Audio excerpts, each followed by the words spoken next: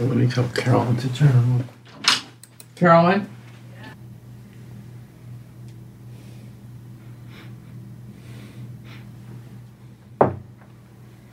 As you can see, we're having some technical difficulties. It's President's Day, and I guess presidents are always late for things, so it's President's Day, and we're starting a little late today. I'm sorry. We're having all kind of problems with the computer. The computer rebooted. I don't know anything about computers. Fortunately, I have a brilliant son and a brilliant wife who know more about computers. I also have grandchildren who probably know more than anybody else about computers, but here we are, and today I am outraged. I have, for the past 60 years of my life, fought for the rule of law, fought for the Constitution. And the rule of law, if it means anything, it means that a person cannot be convicted of a crime unless that person violates a statute. Thomas Jefferson put it very nicely many years ago when he said a person can't be convicted of a crime unless the statute is so clear that if a person reads it while running, he can understand it. Well, I taught criminal law for 50 years, and I do not understand how Kim Potter, the police officer from Brooklyn, Minnesota, could possibly be convicted of any crime and could possibly be sentenced to 2 years in prison. Before I get to why there's no crime, and she is absolutely innocent. She's as innocent as you or me under the law. But before we get to that, let's talk a little bit about the sentencing in the case. First of all, before we get to the sentencing, she should be out on bail. She should never have been locked up pending sentencing and pending appeal, because the appeal is a slam dunk. If there is a decent appellate court, it will reverse the conviction. There's no basis for the conviction. In any event, even if it was arguable one side or the other, this is not a flight risk, this is not a danger, this is somebody who after 26 years made one mistake in 10 seconds of her life. And you don't deny bail pending appeal to somebody like that. So the judge made mistake one by not granting bail. That can still be undone because we still don't have the appeal.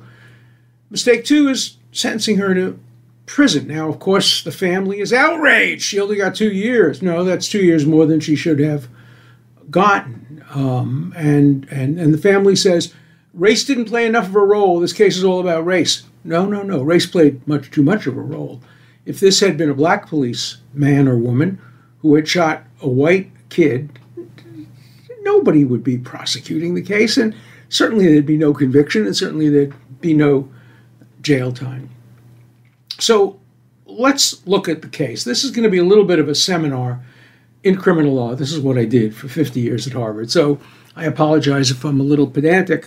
What do you do when you analyze a criminal conviction? You look at the statute. So she was convicted of manslaughter in the first degree and manslaughter in the second degree. I've read these statutes. They simply don't apply. They simply do not apply. For manslaughter in the first degree, you have 5 possibilities. Number one, intentionally, and we know she didn't intentionally cause the death of anybody. The state admits that. The judge admitted it. The second criteria is violate section 609.224. That requires intentionality. 2, and causes the death of another in committing or attempting to commit a misdemeanor or gross demeanor offense with such force and violence that death or great bodily harm in any person was reasonably foreseeable. But you have to look at that through her mind. She was tasing him. She yelled, taser, taser, taser. She said, I'm going to tase you. Then she fired what she believed was the taser, and she realized she had used a gun, and she said, oh, I shot him.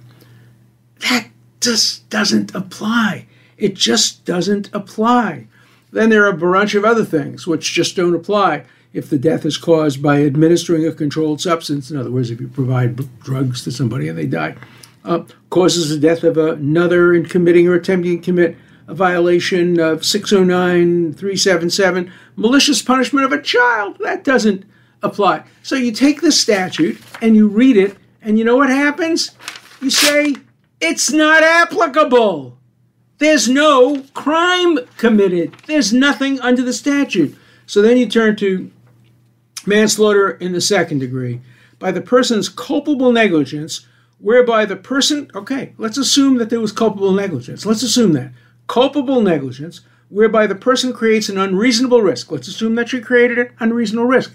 Then the key words. And, not or, and consciously takes chances of causing death or great bodily harm to another. Consciously.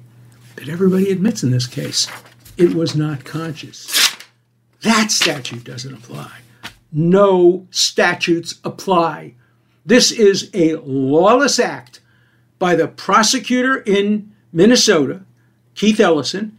This is a lawless act by the judge. This is a lawless act by the jury. And I have to tell you, I've argued more private criminal appeals than any lawyer in the history of the United States. And I challenge anybody to defy me on that. I've argued between, 250 and 300 appeals over the years. I have never had an appeal easier than this one to win. I'm not saying it's going to be won. It's Minnesota. And it's in a racial climate. If this were John Smith or Jane Smith, white on white, not after the reckoning that we're happening on race, it never would have come to this. Any first-year law student can win this appeal. All you have to do is show them the statutes and say, Your Honor, point me. Where?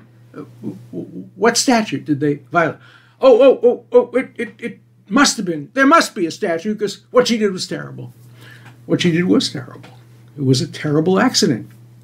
It's like an old person getting in a car and driving down the street 30 miles an hour safely, having had the car inspected.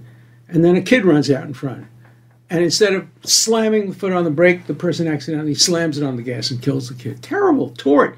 Has to pay. Has to maybe have his license revoked. Not a crime. Not a crime. This is very much like Alec Baldwin. Alec Baldwin is worse because in the Alec Baldwin case, somebody did something very reckless, allowing a loadable gun, a fireable gun, onto a set. Probably not Alec Baldwin.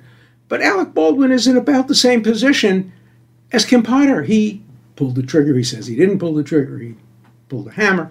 That's technical. That doesn't matter.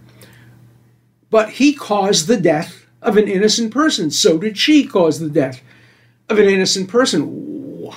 Why is one being prosecuted and the other not? Very simple, because the victim in one case is white and the victim in the other case is black. It's as simple as that. This is all about race. You know, the Torah, the Old Testament, the Jewish Testament, has two criteria for a judge. One criteria is you can't take bribes. Okay, that's easy. But the first criteria, even before don't take bribes, the Torah says, lo takir panim, do not recognize faces, which means do not recognize races, do not recognize genders, do justice. That's why there's the blindfold on the statue of justice. And that's why you're not allowed to peek under the blindfold to see if the person is black or white or male or female or Jewish or Gentile or Muslim. That's what justice is all about. And there was no justice in this case. None. And where is the ACLU? Where is the left? Where is the Innocence Project? Where are all the people who would be bitterly complaining if the shoe were on the other foot? If this were a black African-American police officer with 26 years of good duty who was accused of tasing and accidentally using a gun on a white person. And a statute were the same. No statute, no basis under the statute for a conviction. The left would be outraged, but the left, the hard left, doesn't care. The ACLU doesn't care. And others don't care because there's a political correctness here. This is a reckoning. This is affirmative action in the criminal justice system. Enough black people were unjustly convicted, enough white people were unjustly acquitted, so let's make up for it. Let's convict a white woman who isn't guilty of any crime and sentence her to 2 years in prison. That'll help make up for it. That's restorative justice. It's not equality, it's equity. That term is such nonsense. What does equity mean? It means equality.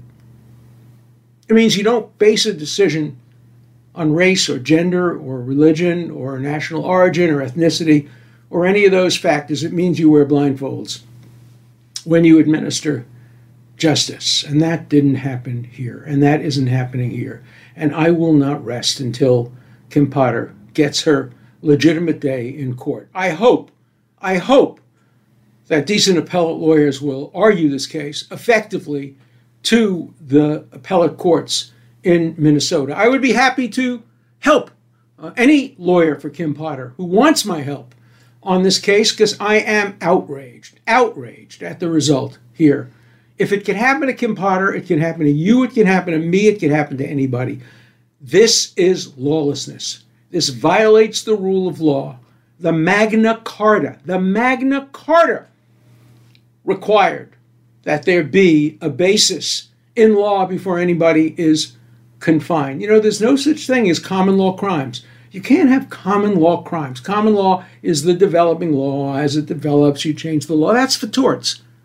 That's for contracts. That's not for crimes. In the first decade of the 19th century, the Supreme Court, in a case called United States versus Hudson, said no common law crimes. No. There has to be a statute. And you have to prove beyond a reasonable doubt every element of the statute. I challenge Keith Ellison. I challenge any prosecutor to point me to anything in these statutes that justifies the conviction of Kim Potter and the sentencing of her to 2 years. I challenge you to do it. I'll give you a half an hour on my show. Come and point to a statute that justifies this. There is no statute. You read the instruction by the judge, it's an outrage. The instruction misdirects the jury. It tells them they can convict on things that are not in the statutes. And I hope an appellate court will look hard and really think hard about this, because I have to tell you, as I said, I've done 250, 300 appeals. I've probably done more other cases than that. I don't think I've ever seen a case where you can't find the basis. The first thing you do when you take on an appeal, as I do, is you read the judge's instruction, you read the statute, and you say, does the evidence and the instruction support the conviction? You do that here. It's not even a hard question. There's no basis in law for the conviction in this case. And so I just don't understand. And of course the family is going to be upset. They didn't want 2 years. Keith Ellison wanted 15 years. 15 years. That's close to life imprisonment. 15 years. People don't get 15 years in parts of the world for mass murder, for rape, for armed robbery. 15 years for making a mistake? Oh my God. What kind of justice is that? It's Keith Ellison justice. It depends completely on recognizing face, recognizing race, recognizing political correctness, doing not justice, but reparations. We're going to hurt this innocent white woman because white people have done bad things to black people over the years. So we're going to get even, and we're going to get even by convicting somebody of a crime she didn't commit. That's not justice. That's not equality. That's not equity. That's tyranny. And the road to tyranny is paved with good intentions. Here, I can understand how people who have been treated unfairly by the legal system want to catch up, want to make up for it, want reparations. But you don't take reparations on the back of an innocent person. So I'm interested in your views on this, and I'm particularly interested in the views of liberals, civil libertarians, people on the left, people who care about innocence. Why aren't you outraged as I am about this? I would be just as outraged if the shoe were on the other foot. And so I want to hear from you. And I'm going to read your comments, just like I'm going to read some comments now or tell you about things that people have written to me. So, first of all, on the Kim Potter case, people have written to me extensively because I've made my views known before. Generally, they have agreed. I have not had an intelligent, thoughtful letter stating the other side, and I welcome one. I welcome a letter from somebody who thinks not that the conviction was a good one because you want to see her go to jail, who can justify the conviction based on the rule of law. That's what I want to see, and I haven't seen it, so I welcome you to write that letter. So let me go on to a few other points that were made. I'm not going to read letters now because we don't have the time, but I'm just going to tell you about some of the questions. One is a terrific question. The questioner says, it's clear that the government today is using social media. That is, government agents are using private companies to censor offensive views. And the letter focuses particularly on COVID and the vaccines. And you know, I'm in favor of vaccination. I'm in favor of masking. I'm in favor of social distancing. I'm only in favor of mandates as a last resort. I don't think we're there. I don't think the case for mandates right now has been made, and I don't think we need it right now, but I think we need to get as many people as possible vaccinated. The evidence suggests the more people are vaccinated, the less likely it is that COVID will spread and will emerge in a different manifestation. I think the evidence is fairly convincing on that. It's not overwhelming, but I think it's fairly convincing on that. And so the government has been pressuring social media not to allow the other point of view to be expressed. So the question is a good one. If the government pressures social media to do its job, if the social media become a surrogate for the government, does it violate the First Amendment? When the First Amendment says Congress, which has been interpreted to mean any government agency, state or federal, so let's say instead of Congress, the government may not abridge the free speech. Is the government abridging the free speech when they use private entities as their surrogates and pressure them to do it? It's a very interesting case, and I think one can make an argument. It depends on the nature of the pressure. It depends on how free the social media feel about doing this. Maybe they're just doing what they would like to do anyway, and they're just using the support of the government to justify it. It's a hard question. It's a cutting-edge question. It's a question that, as a civil libertarian advocate of free speech, I see both sides of. I don't want to see the government suppressing the media, and I don't want to see the government misusing the media. So I'd be interested in your views on that. I think it's a great question. And as Richard Feynman once said, I'd rather live in a society where questions are not answered rather than one in which answers are not questioned. So I want to live in a society where there are good questions. And please, I think that's a good question. So give me what your answers are. Another letter I've gotten, I would say I got 10 of these, saying, I can usually predict what your views are on free speech. I can often predict what your views are on gay marriage, but I don't exactly know where you stand on abortion. And there's a good reason for that. Abortion's a very, very difficult issue. It's not like gay rights. Gay rights, nobody's business what people do in private. Who cares? I mean, whether a man has sex with a man is no different to me as whether a woman has sex with a man. It's not an issue that anybody should have anything to say about. Abortion's different because many people, probably a very high percentage of our population, not 50%, but a high percentage of our population, certainly believes that a fetus is a human life deserving of protection. When the Constitution talks about life, liberty, and the Declaration of Independence, life, liberty, and the pursuit of happiness, does it include the life of a fetus? It's a hard question. And if there were no consequences to a woman to bringing a child to birth, I would say that the life of the fetus should prevail. On the other hand, if there was no life to the fetus, then the rights of the woman to how she uses her body should prevail. But there's a conflict. We have a fetus.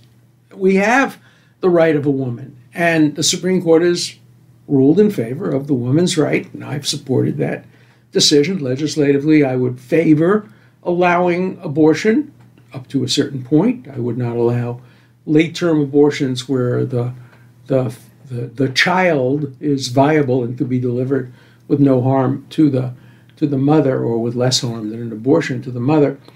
But early on abortion, say, abortion in 20 weeks or 22 weeks, hard question. I think there's a moral element to it. If you were living in a society in which morality governed, how would you come out? But we don't live in that society. We live in a society with a separation of powers. And so the real question is, who decides this difficult issue? My view is the legislature should probably decide it. I was not an enthusiastic supporter of Roe versus Wade. I was an enthusiastic supporter of the result that a woman had the right to choose, but not of the logic and the reasoning. And in that, a lot of law professors and constitutional scholars joined me in questioning the reasoning of Roe versus Wade. But, it's a 50-year-old decision now, half a century, and precedent has some weight, and I'm certainly not in favor of seeing it overruled. Some people lump together gay rights and abortion rights. That's a terrible lumping. It's wrong. Gay rights is not a hard question. Not a hard question intellectually, not a hard question legally, not a hard question morally. Of course, gay people should have the right to have sex and marry whoever they please. It's none of our damn business what they do in the privacy of their home or in their wedding chapel. But abortion is different. People who misuse analogies, talk about, millions of fetuses being murdered. No, that overstates it. But people who honestly believe that the fetus is just like you and me, has the same right to life as you and me, you have to understand that view at least. There's nothing to understand about being anti-gay rights. There's nothing to understand. There's no argument there at all. But the argument on abortion rights is a substantial one. By the way, I challenge any of you. Write me a comment, write me a letter defending a prohibition on gay sex or gay marriage. You can't do it. But I invite you to try, but you're not going to do it. You're not going to be able to persuade me or any reasonable person of that. But on the issue of abortion, you will. It's a very, very complicated question. Okay.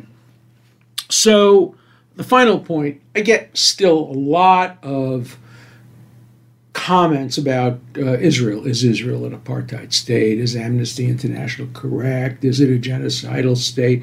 How can I support Israel? Do you know that Israel just the other day appointed to its Supreme Court, and everybody acknowledges that the Israeli Supreme Court is one of the best in the world, a Muslim justice? An Arab judge sentenced the Israeli president to imprisonment. When I visited the former prime minister of Israel, Ehud Olmert, in prison, I visited him in prison. He's a friend of mine. Who do you think was guarding him? It was an Arab Israeli. That never happened in South Africa. There was never a black justice on the apartheid Supreme Court. Blacks weren't allowed to vote. In Israel, not only are Arabs allowed to vote, they have one of the strongest political parties. They're in the government. I mean, they're very, very prominent. Some of the most prominent professors, doctors, lawyers are Arab Israelis, Muslim Arab Israelis, Christian Arab Israelis, Druze. It's a multi-religious, multi-ethnic country. Is it perfect? Of course not. Is America perfect? Kim, Potter. Is America perfect? No. We have racial problems. France has racial problems. England has racial problems. Virtually every country has racial problems, if not racial problems, ethnic problems. So Israel has them too, but nobody would call the United States an apartheid country. We put 110,000 Japanese Americans in detention centers during the Second World War. That was an act of apartheid, maybe, but we're not an apartheid country, neither is England. And there are apartheid countries. Jordan doesn't allow Jews to own land. Some of the other Arab countries don't allow women to vote or to leave their husbands or to drive. So we have gender apartheid in many countries. But to accuse Israel as the only country in the world of apartheid and genocide is anti-Semitism. It's as simple as that. Amnesty International is an anti-Semitic organization. Black Lives Matter, the organization itself, not the people who support it, the organization itself is an anti-Semitic organization. It uses the term apartheid and genocide against Israel. It doesn't use it against some other countries that might deserve it, but it throws around that term. So I think anybody who accuses the only nation state of the Jewish people, Israel, of apartheid or genocide has to accept the label anti-Semitic. You can be anti-Semitic even if you have Jewish friends. You can be anti-Semitic if you single out the nation state of the Jewish people. If there were only, say, one Muslim state or one black state or one Baha'i state or one, you name it, state, and that state got all the attention. In the United Nations, for example, there's going to be more condemnation of Israel than there will be for Russia and for Iran that hangs gays. And so, Amnesty International is anti-Semitic. Black Lives Matter, the organization, is anti-Semitic. Don't support Amnesty International. I used to. I don't anymore. I send my money to other human rights organizations that are not anti-Semitic. I do not support Black Lives Matter as an organization. I do support the concept, Black Lives Matter, as a concept. I do think we've had a sordid history of, particularly in the justice system, of how one deals with African Americans, but I don't support the organization. Some organizations can do good, but if they use anti-Semitism as a means of promoting their ends, you can't expect decent people to support it. So I don't support it, and I urge you not to support it. So please apologize again for being late. I hope from now on we'll be on time. And I ask you please to scroll down and write comments. I really, really enjoy reading your comments, even the ones that attack me mercilessly, that say I'm a dupe of the Democrats, that I never criticize the Democrats. Of course I criticize the Democrats all the time, but please keep writing me. Be tough. I'll never censor anybody. I'll read your comments whether they're pro or con. So please keep listening to me on Rumble. Keep listening to me on any other formats, on Locals. And, I'm 83 years old. I'm not ready to retire. I still want my views out there to be debated. So stay tuned and come back and listen to The Dershow. Thanks.